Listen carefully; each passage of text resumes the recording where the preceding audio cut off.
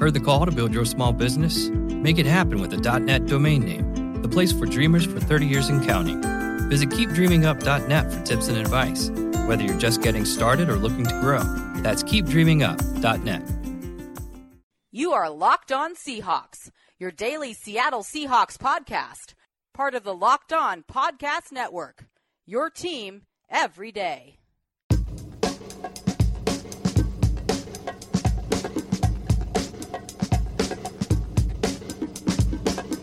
Hi, and welcome to the Locked On Seahawks podcast. I'm Grant Goldberg, and I'm joined today by Spike Friedman, and we got a bit of fun news. Spike, what are we hearing from the Seahawks today?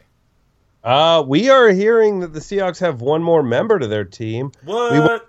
And it was as we said would be a good thing. Dwight Freeney, rotational defensive end. Elderly man, king of the spin move, new Seahawk. It's exciting. Also exciting, Grant. Today we're I'm just gonna tease this now. The bulk of our episode is going to be a crossover with Locked On Texans because we have a great game this weekend against the Texans. Do you think Dwight Freeney makes an impact week one? Grant, what is your take? All right, he comes in the game solely on third downs, rushes the passer. Deshaun Watson, not that easy to bring down for the normal defensive end. But Dwight Freeney, he's going to be spinning around that field, and you know what?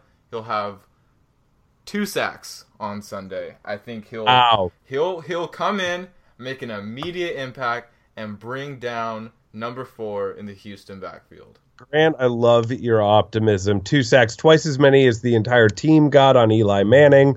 We're going to get that just from Dwight Freeney, just on Deshaun Watson. Basically the anti-Eli Manning in terms of mobility and legs. Yeah, I mean, this does end because of the cap space involved. Our hopes of getting a Brandon Albert or a Dwayne Brown, as we talk about in our little interview, another tease. But I think it's, again, as we talked about on Tuesday's episode, I think it's worth it. You know, we got to start hitting the quarterback more. Dwight Freeney still has that spin move, still was making an impact last year. We have the need. We had the hole on the roster. You know, we didn't have to even send Brandon Jackson back to the practice squad because of the Cliff Averill injury. And he provides this great veteran leadership. Apparently, when he went to Arizona, he just taught everybody his spin move. What if he teaches Frank Clark his spin move?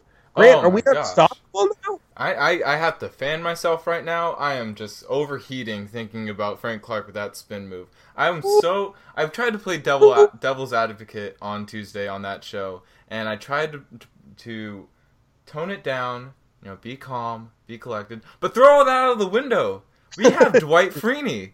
He's in the defensive end or defensive line room. He's teaching these guys up. He's basically like a coach on that defensive line, and he'll teach the spin.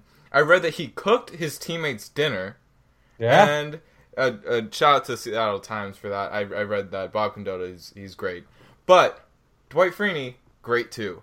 He has that spin move. And Frank Clark, as strong and as athletic as he is, add that spin move. And I'm not saying it's going to happen right away. If it does, it'd be great. But if it doesn't happen right away and he has to work at it, but it pays off, Seattle has a problem on their hands when they come and face these left tackles like Dwayne Brown. That if you have a guy that can rival an elite offensive lineman, it gives you a chance in a lot of games.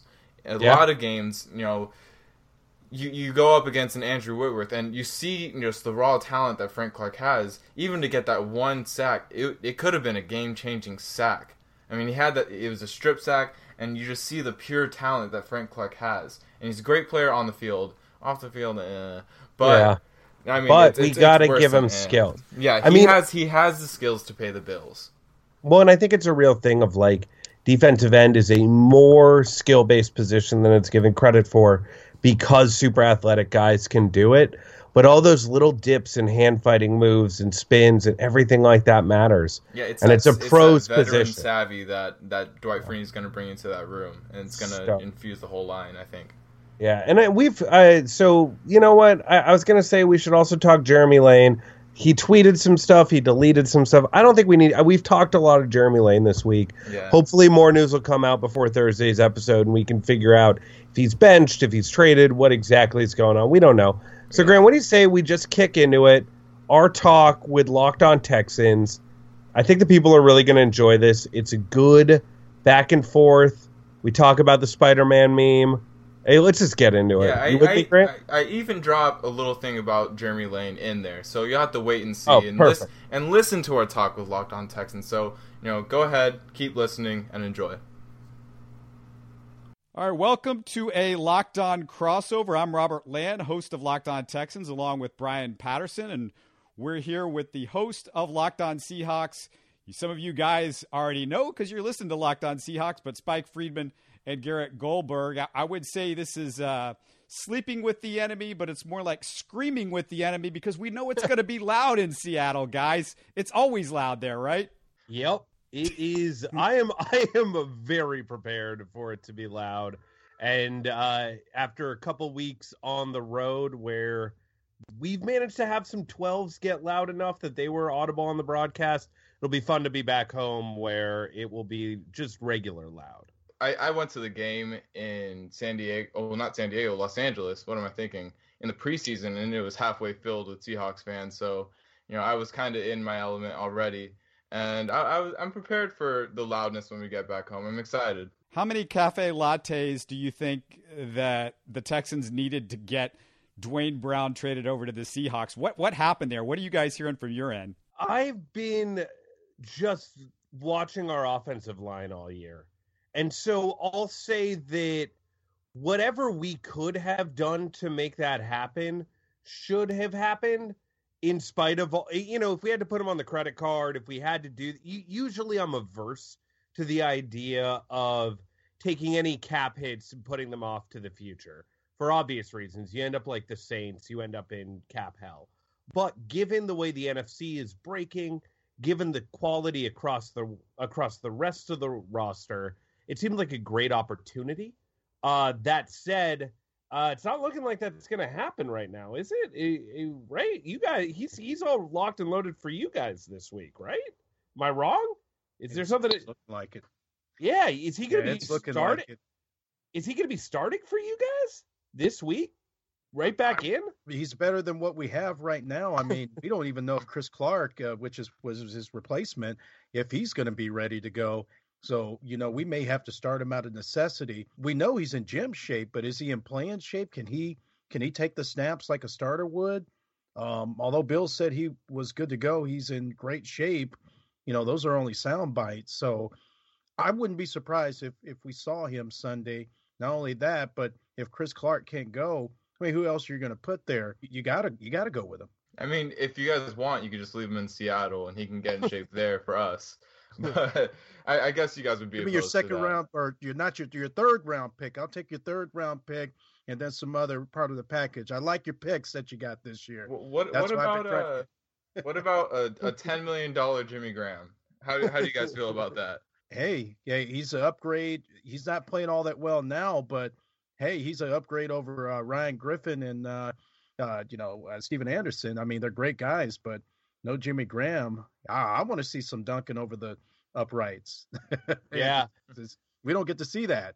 Well, no, also for you guys, with Brown coming back, we've got a new defensive end as of about an hour ago, which is pretty thrilling out here. We got Dwight Freeney suiting up, and I'm ready for some spin moves. I'm ready to see if Dwayne Brown is in shape by throwing an elderly man who can spin better than anyone in the history of the world right at him.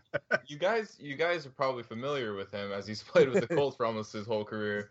But I know he's not the player that played on those Peyton Manning teams. But, he's still got something left in the tank. So what should we be expecting of Dwight Freeney at his age, having watched him for all those years in the AFC South? He's probably wondering where Derek Carr's older brother is, because I'm sure he remembers him. I don't know what you could get out of Dwight Freeney at this point, but I guess if you've got no better option, then maybe you should give him a shot, because the guy does know what he's doing, and if he's got just that one or two good rushes, and that's all it takes to make a game-changing play. Well, and I think that gets us to our biggest question, which is Russell Wilson is obviously a legendary escape artist as quarterback, and you guys have something similar going right now in Deshaun Watson. In internet horror, like Twitter terms, it's sort of the Spider-Man pointing at Spider-Man matchup of quarterbacks. How likely are we to be able to get to Deshaun Watson, impact him with the pass rush, or is he just the sort of player who is not going to be phased even if Sheldon Richardson has a great game, even if Frank Clark is bending off the edge? Like, is Deshaun Watson the sort of guy who we can rattle if we're hitting him? No, he's not. And we call him down here. Well, at least I've been calling him since the preseason. Well, I'll take up the moniker. I've said this is a baby Russell Wilson. This is what you see up in Seattle. This guy gets out of the pocket. He's hard to get down. He's unfazed by much of anything. He's just, this is a special guy from what we've seen so far. He's not perfect as a passer, but he's going to get there. Maybe Russell was a little bit more polished his first season. I can't remember how polished exactly Russell was, but it seemed like maybe he was a little bit ahead of his on the passing game. But Deshaun Watson can do all of those same things, can he, Brian? That's right. Yeah, and you're going to be able to get through the offensive line. There's no doubt about it. I am confident that you guys will be able to bust through. But by the time you get to Deshaun Watson, he's already thinking ahead of what you guys are doing. He's either throwing the football or he's on the run, getting ready to make a play. So if Dwayne Brown is actually going to be active, I mean, it's going to be tough for you to get on that left side. It's going to be really tough. But that right side, you guys are going to have a field day over there because you got Oday Aboushi, you got Jeff Allen. I mean, not Oday Aboushi, but we with us now. He was on right guard last year. I'm sorry. we made the great trade. Now you guys have Breno and we have Oday, and neither of them particularly great in pass protection. Yeah, Xavier Sufilo might be the guy. He mentioned that guy, and that might be the guy you need to go after because he's a lot more vulnerable, I think, than even a Dwayne Brown that hadn't played in about 4 or 5 years. I mean, I think that's where you can go after him on a pass rush. But Bill O'Brien's done such an incredible job of designing this offense that Deshaun Watson doesn't get a lot of pressure because it's a very much a play action misdirection game. You see a lot of the read option stuff that you've seen in college, and for the people in Seattle, if you don't know it, they're basically incorporating a lot of the stuff that he did in Clemson, and he's told them what to do. Here's, O'Brien said, I get tips from Deshaun Watson on what to do from an offensive game plan standpoint. That's pretty cool. And I'm looking back because I was like, I'm not as familiar with your schedule. And I was like, have you guys played a great defense? And you guys played the Chiefs, who have a good defense, but I wouldn't say great. But you guys played the Jaguars week 1, and obviously Savage played the first half, didn't do anything. And Watson was solid but not spectacular in the second half of that game, coming in unprepared. And the Jaguars are a very similar defense to the Seahawks defense. Is there anything that you saw in that first half? And I know it's a long time ago. And is there anything to give us hope that we can slow him down, basically? Or did you, in that first emerging moment of Deshaun Watson, are you feeling even more confident going up against the Seahawks defense that I think is really good right now? Brian, it's a completely different offense, isn't it, than they threw out there in that Jacksonville game because of what they've done with Deshaun Watson in the last few weeks. Exactly. And just a moment when he stepped in the second half, you knew things had changed. We were moving the football and we even got the score. We knew that this was definitely something that was, down the pipe as far as what we were going to see, how robust this offense. And with each week, we seem to get better and better with things clicking. I mean, as far as stats, things sometimes regress, but that's fine. He's throwing touchdowns. He's getting guys open.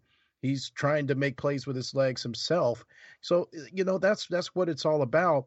I really do think that you guys are going to have a shot at getting to him, and you're probably going to be able to get to sack him, but it's just going to be really difficult because, if you saw, especially against the Chiefs, where, he shook one of the defensive the defensive tackles, and then he threw that long pass out to Will Fuller for the 48-yard catch.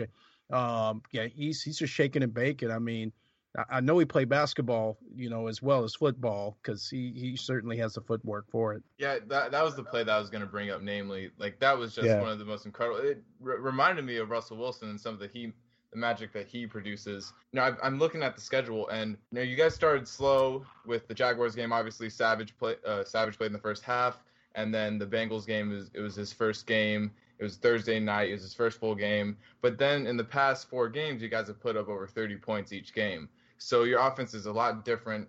And I was wondering if there's anything to do to slow down the Texans offense. What do we have to take hold of and really hammer down on? I don't know if there's anything specifically that you can go after. You really have to slow down the run, but the run is weird because Deshaun Watson's a big part of the running game, and you're not going to be able to just focus in on Lamar Miller or D'Onta Foreman. And D'Onta Foreman, has some really special moments. He's going to be a good player, good rookie for the Texans, great pick. But I don't know if there's anything specific, Brian, that I would say this is how you stop Deshaun Watson. You've got elite cornerbacks all over the place. If you can shut down our passing game, that could have an effect on our offense. You've got Justin Coleman, Richard Sherman, first and foremost, and Shaquille Griffin. I mean, all those guys are playing really well right now at the moment. And, it's just all a matter of if you can shut down the running game by our 2 deepest threats, DeAndre Hopkins and Will Fuller, then you may have it made.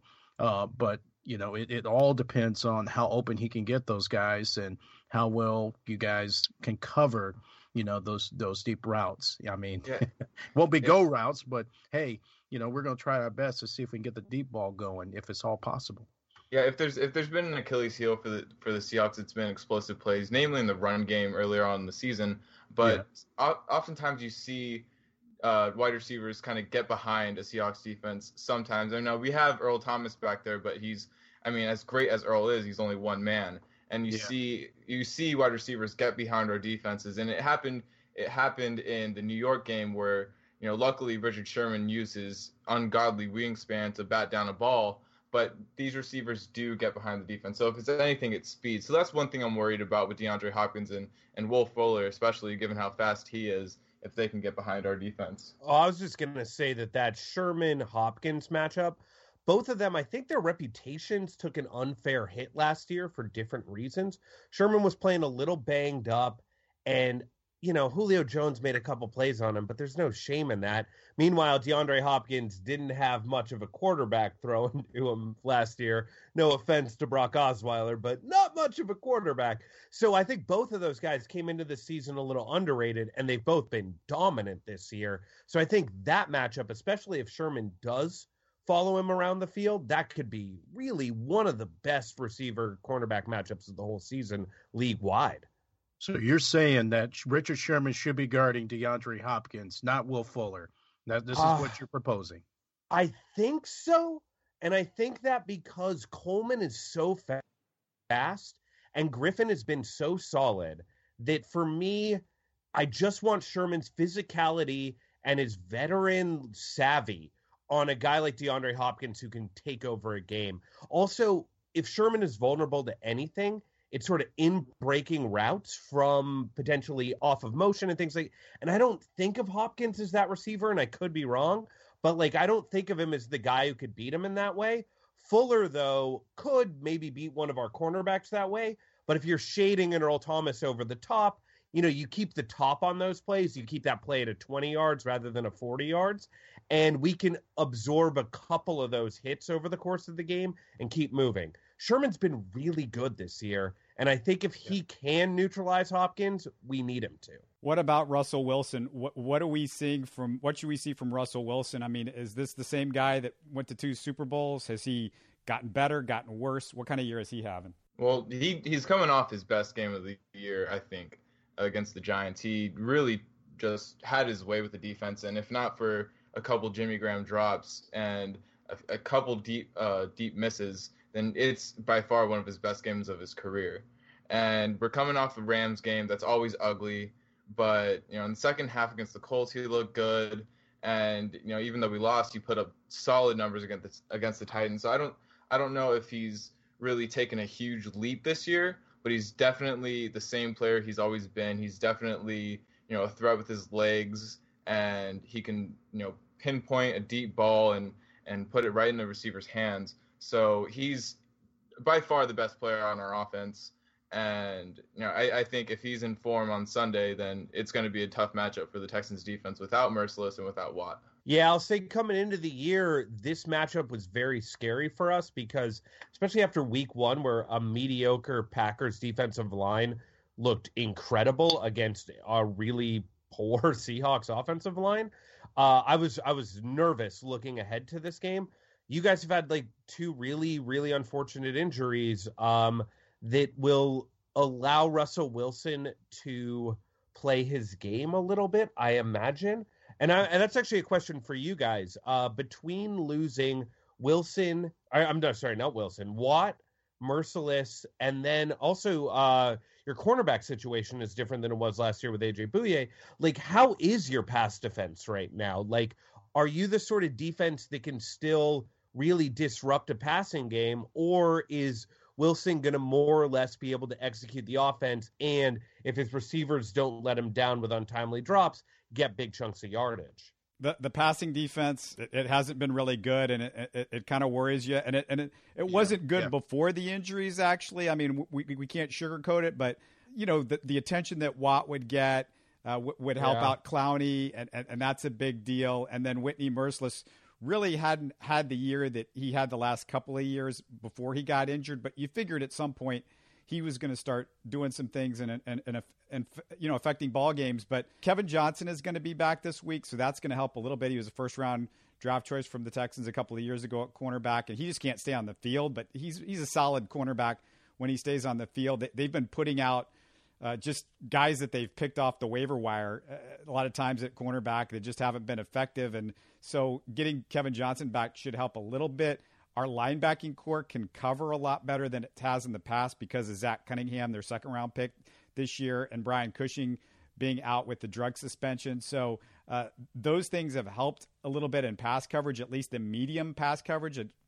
People like Jimmy Graham and the running backs, but the wide receivers, they are a concern, and not because of J-Joe, because he's been his usual pretty solid self. It's just some of those other guys that they've had out there. Does that pretty much sum it up, Brian? Yeah, it pretty much does. Although it's just that the guys that we, are relying on that would be great on the pass rush, Watt, Mercilus, and to a certain extent, emerging guy Dylan Cole, who is now hurt, that affects that. And Russell Wilson is going to probably be able to get some really good yardage out of us, but it's a matter of when it's third down, what's going to happen, because that's when our defense rises up to the best, when it's third down. Not this year. Yeah. but we've had moments, in my opinion, we have had moments whenever we needed them the most, to help us win games. They've been right there. Now we are 10th in pass defense. So I don't know if we could really use that as a barometer in terms of how they've been playing, because it's obvious they took a step back with the guys that we missed, and their tackling could be a lot better. So, that's on Mike Vrabel, because you got to coach that. And sometimes that's just natural. You just have to be able to do it. So, but all in all, yes, Rob, yeah, you summed it up pretty well, but that's kind of my spin on it. I mean, obviously J.J. Watt is J.J. Watt, and he would have made it, a terror on the Seahawks offensive line.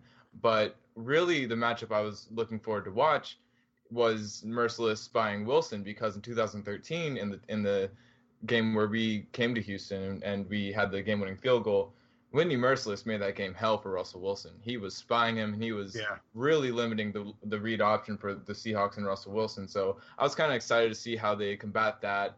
And, we haven't gone to the option as much where Russell Wilson pulls it down and tries to spring for a run on his own. But it was something that I was looking forward to watch. So I'm kind of bummed on that. And I'm listening to you guys, and you guys are talking about missed tackles, and that brings up, the matchup of, Doug Baldwin versus whoever's on him for the game, because Doug Baldwin, if he's known for anything on the Seahawks, is his sure hands and his ability to shake tackles and pick up that first down. So I'm wondering, that's probably an area where Doug can succeed in this game, right, Spike? Yeah, I think so. I mean, I was looking at Baldwin's numbers. He has 0 drops this year, as opposed to everybody else on our team who has not been nearly as sure-handed. And then you pair that with Richardson's ability to have a big play or two a game. I don't want to call him a poor man's Will Fuller in terms of game-breaking ability because they're different in a lot of ways, but in terms of how they're fitting in the offense right now, that's sort of what's happening. Tyler Lockett hasn't really gotten on track this year. He's coming back from a pretty big injury. It was actually really impressive that he made it for week 1 of this season. And so I'm interested to see if he can break out in this game. He's just been a couple inches away for a few big plays. And he's that big play guy that we need in our offense right now, especially if your coverage linebackers are good and are going to take away Jimmy Graham and then also Luke Wilson and J.D. McKissick, and if he can play C.J. Prosise, who are all the sort of guys who can hit you for a couple big plays a game. So I'll be really interested to see if Lockett can get back on track in this one. And also I'll be interested to see what our running game does. It hasn't done much, and I don't know. Every matchup is a bad matchup given our inability to run block right now. And so I'm not counting on us getting on track. But you guys don't have Aaron Donald or Mike Daniels, so maybe it will. I don't know. I'm just making this sound. How's your run D right now? Is it good? It's been decent most of the year. I mean, the tackling has been, it seems like, more of a problem on passing than the running. I don't feel like the guys that we have are really good on the defensive line and linebacking core that have replaced Watt and Merciless. They're not good at pass rushing, but they are pretty good at defending the run. So I feel like it's okay. I don't know how the numbers would look on that. Brian might know that one, but to me, it seems like that we should be okay with that. I never feel too bad as far as the running game. I mean, it could wear on you if it's going on the entire game and then they get tired in the fourth quarter. That can always happen. But overall, I'm not concerned about that. Very good, Rob, because we're 13th. We're right in the middle of the pack in run defense. And so we're getting up about 107.2 yards a game. So we're right there. It didn't jump out to me and say that, hey, we've got a problem with defending the run. I mean, we're doing, everything, or we're doing what we're supposed to do out there. Of course, it could be better, but, we're still winning games. I'll just say that. If you're doing what you're supposed to be doing, you're probably going to be fine. Grant, what are your thoughts on it? Yeah, I was just going to say league average or decent would be just more than sufficient against the Seahawks run game this year. I think it's a run game that even Pete Carroll describes, eternal optimist Pete Carroll describes as, we're still trying to go. We're still going and trying to get back on track because it's a run game that hasn't been there. We had one outlier game against the Indianapolis Colts where we had 194 yards rushing. But aside from that, the running game has not gone well at all. And as you guys, I was just going to say, as you guys know, the Colts aren't exactly a formidable foe this year in any phase of the game. Right, exactly. And we had less than 4 yards per carry against the Giants. So it's a sputtering running attack right now, and it's not going to get better until Russell Wilson starts to pull the ball down a little more on the options and keep the defense honest and take things in his own hands. Rush for over 50 yards in a game and be the spark plug that he needs to be in order to get this run game going. Why do you think he's not taking chances with the run? Is he afraid he's going to get hurt? I don't know if it's the yips or him trying to establish things through the air a little more.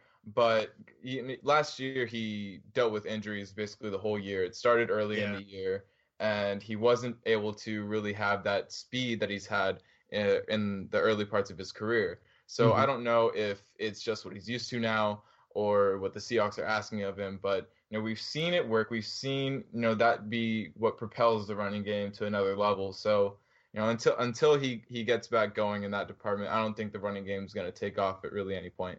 Well, I will say he's deployed it in the fourth quarter in games that were close or we were trailing. When he needs to, yeah. It's still in the quiver, but it's not a fundamental part of the offense in the way that it was. Mm-hmm.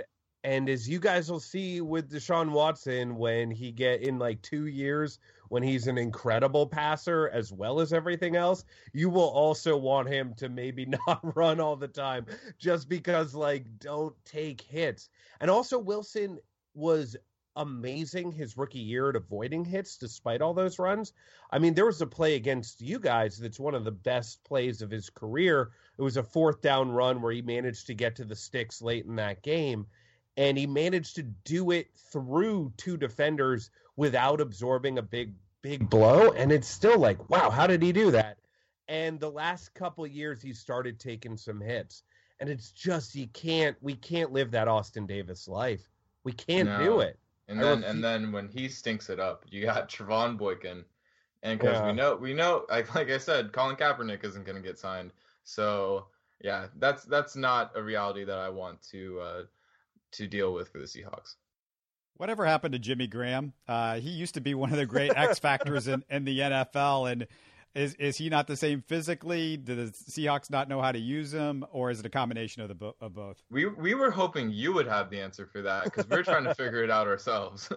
Yeah, it's an all of the above. I mean, I was looking at some of the Football Outsiders numbers, and as of last week, he was second to last in the league in DYAR amongst tight ends, second to last amongst all tight ends. It's like, this is Jimmy Graham. And part of it is that we're asking him to get a little out of his comfort zone in terms of blocking and really making contested catches rather than just running seam routes and getting open with his combination of speed and physicality. And some of it is that he managed to not miss a lot of time given how bad his knee injury was. He didn't do an ACL. He did a patella tendon.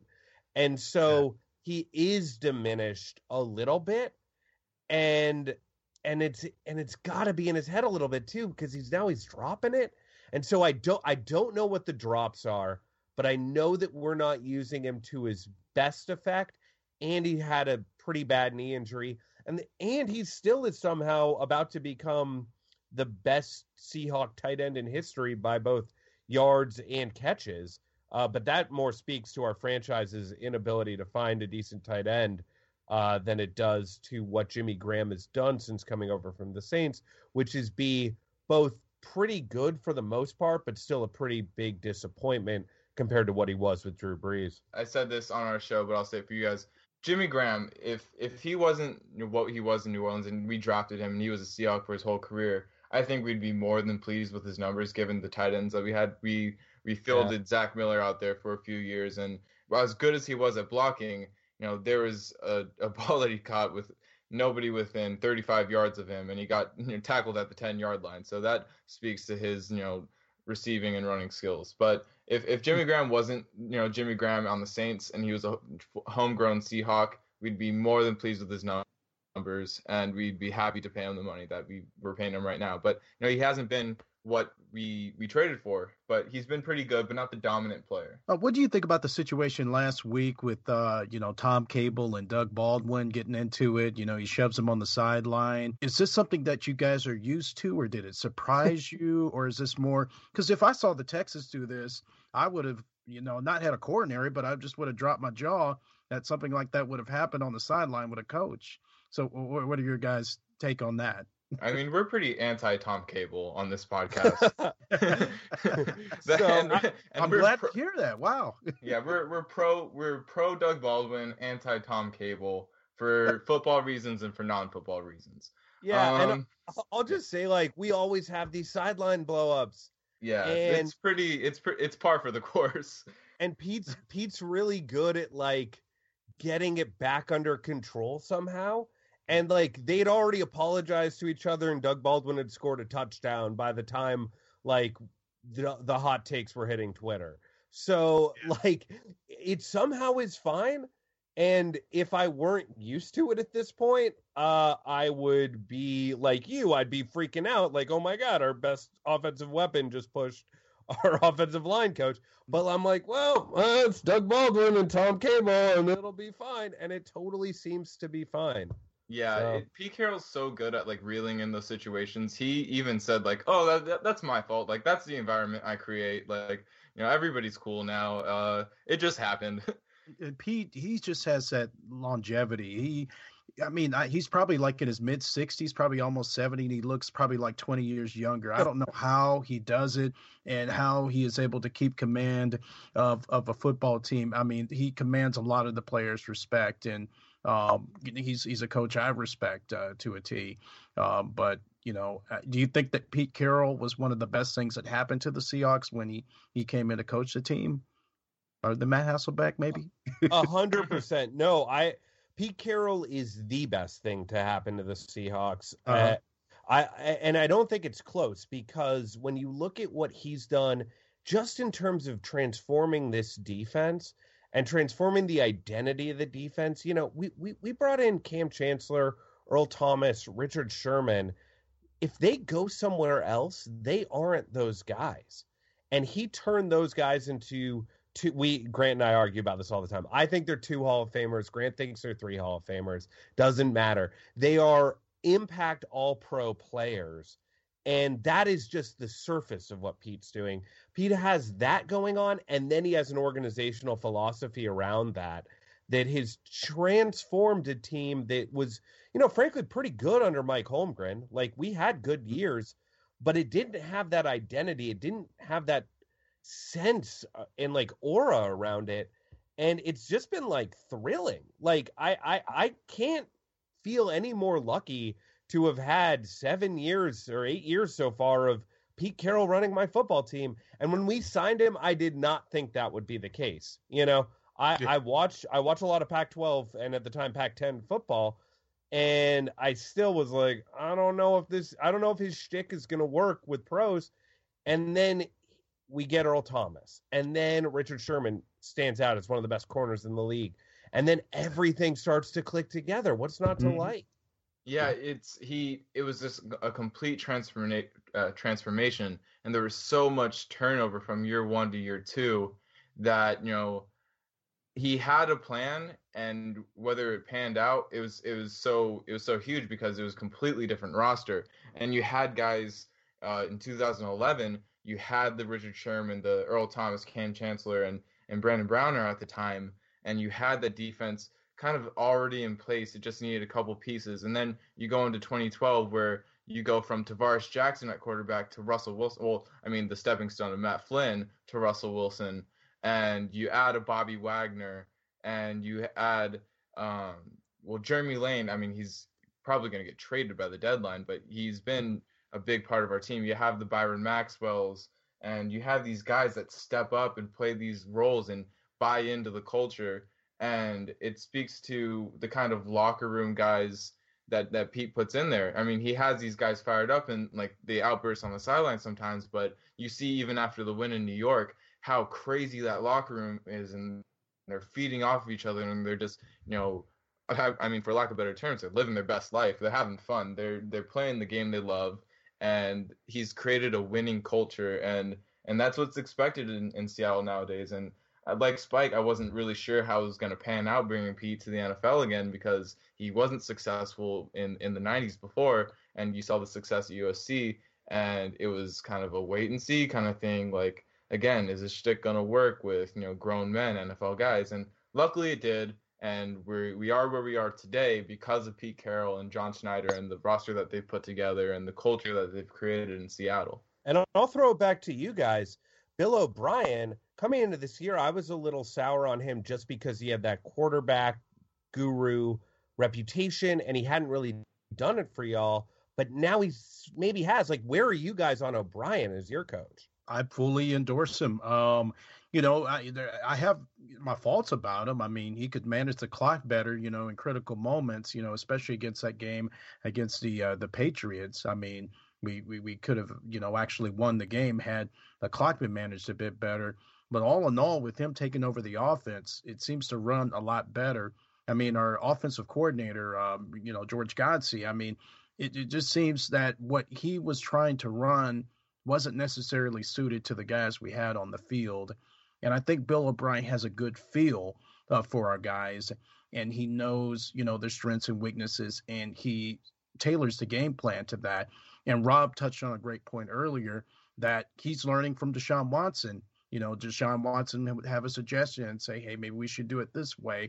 Maybe we should run this. And he's listening. So it's like a give and take, and that's what you have to have, especially with a quarterback with this talent. He's hard to like just with his gruffle personality and his Belichickian kind of way. But the thing about what he's done with the defense, you can't fault it, but we kind of put that one on Romeo Crennel for a long time. And then you obviously had guys like JJ Watt, then Clowney comes in.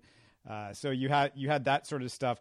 Offensively, he didn't look like the guru, but he put a guy in George Godsey in charge the last couple of years that was terrible.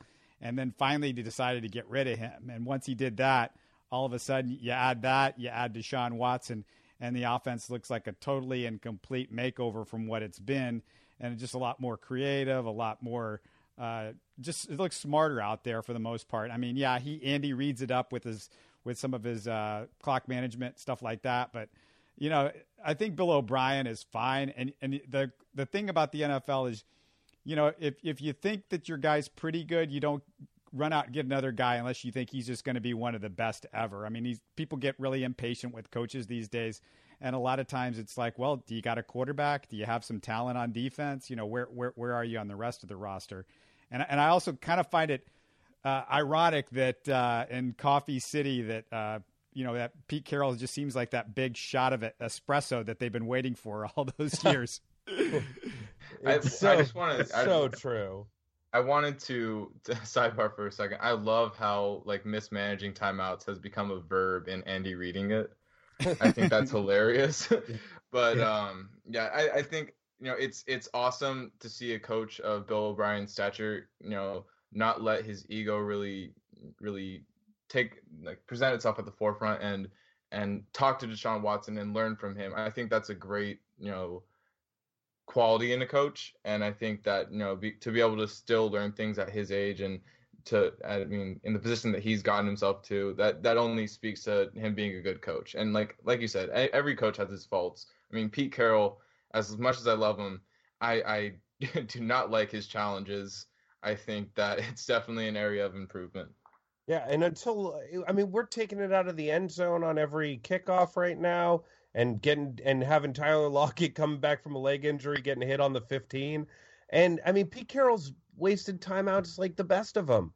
I don't know, but I still love him. And I think that the most important thing is being able to work with your best players. And if O'Brien's doing it with Watson, that's great. Pete does it with Earl and Richard and Russell, and that's great. And so I'm really excited for this matchup. I'm really excited. What's going to happen? It's going to be really fun. I think it's going to be high scoring. I'm going to pick the Seahawks because we're at home, and I'm going to pick it at a 30-23. What are you at, Grant? I will go closer. I think that will go up 30-24. I one-up you. I'll Price is Right myself. I'll give you the under.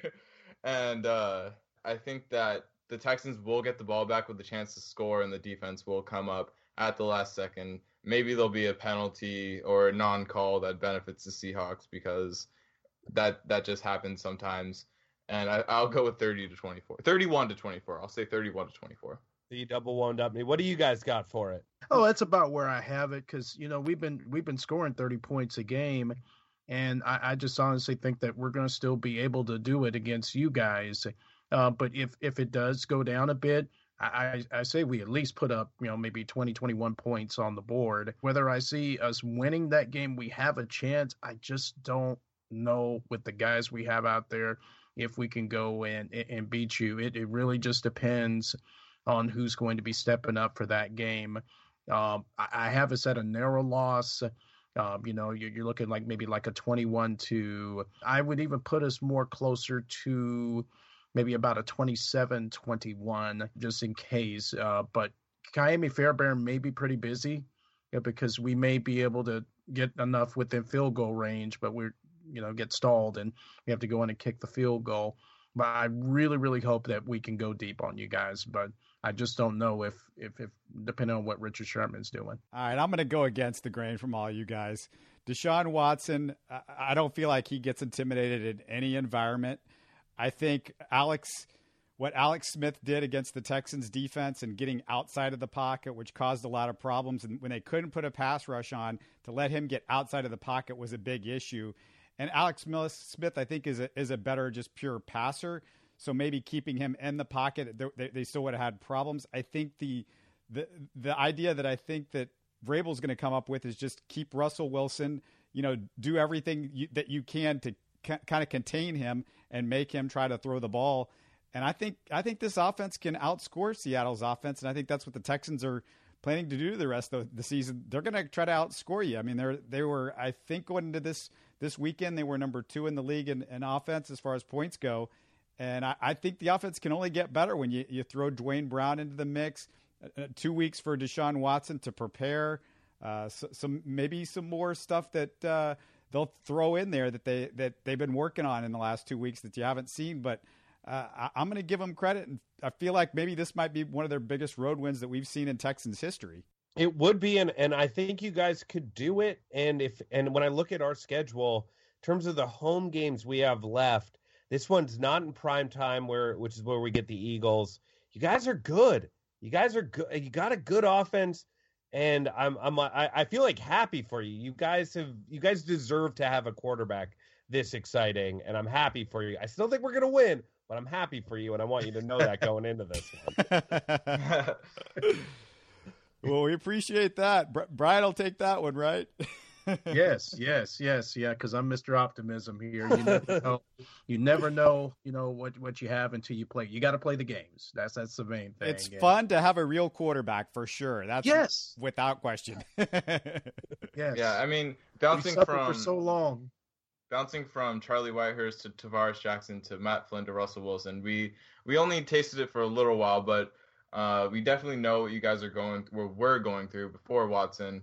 And we like Spike said, we're happy for you. I think Deshaun's one of the most exciting players on offense, and if he can be Russell Wilson, then you guys will be very, very happy with him. I've been watching Houston football for 40 years, and he's the most exciting quarterback, and that includes Warren Moon in that mix. And Warren Moon couldn't do some of these things that Deshaun does with his legs, and that's what makes him, extremely exciting to watch. And you feel like when you get one of these guys, all of a sudden you look at it and you go, hey, if we get hot in the playoffs, we're as close as anybody else to win a Super Bowl. And that's the difference in having a quarterback and not having a quarterback. It's kind of as simple as that in the NFL these days. Yeah, I think this matchup preseason is a totally different matchup, but now it's, I was worried before for different reasons for J.J. Watt and Whitney Mercilus and kind of the defensive side of the ball. I mean, I wasn't looking towards Tom Savage and be like, oh, like this is going to be a tough game for that reason.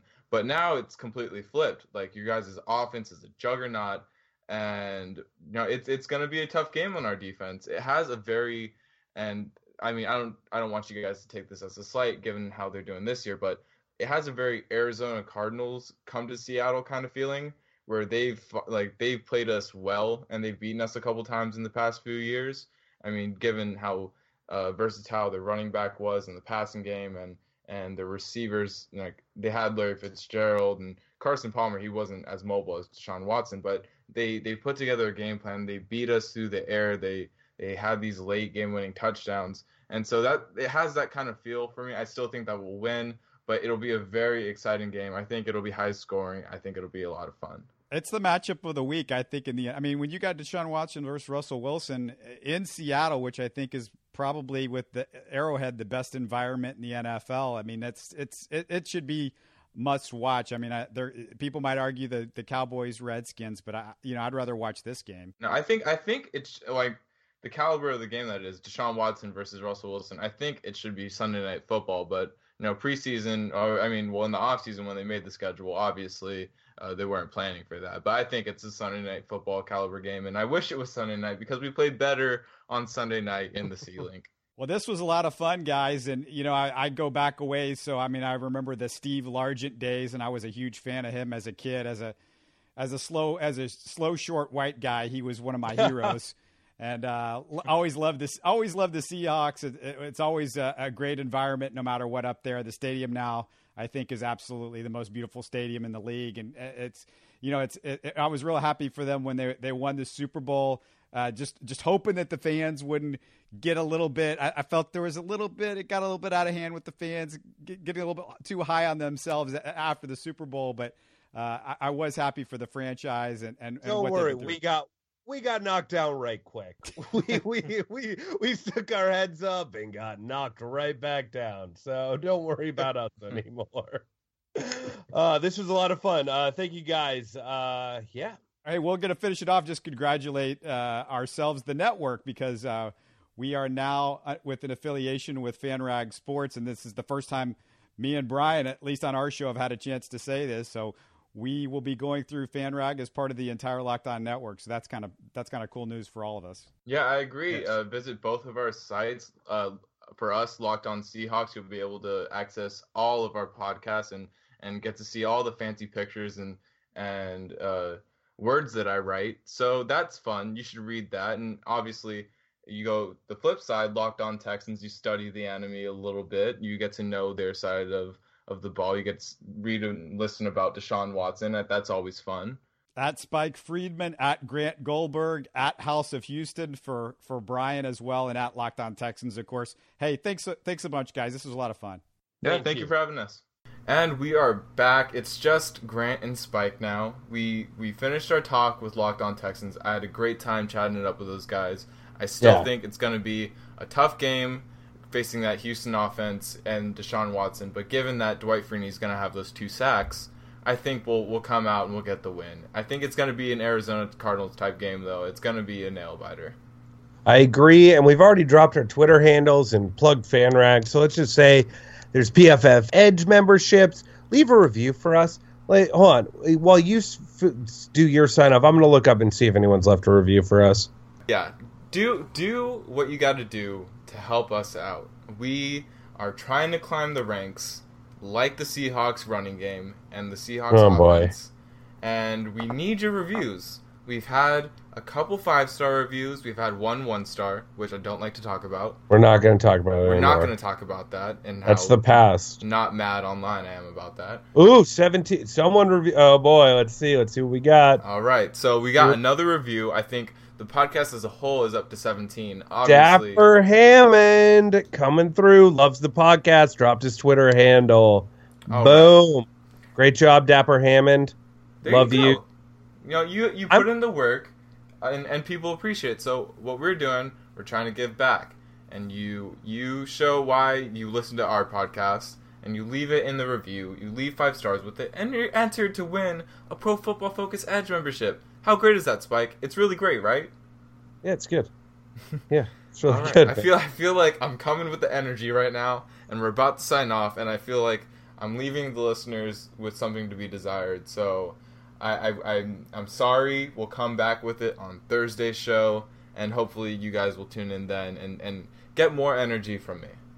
Sounds good. All right, and for Locked On Seahawks, I'm Grant Goldberg. And I'm Spike Friedman, signing off.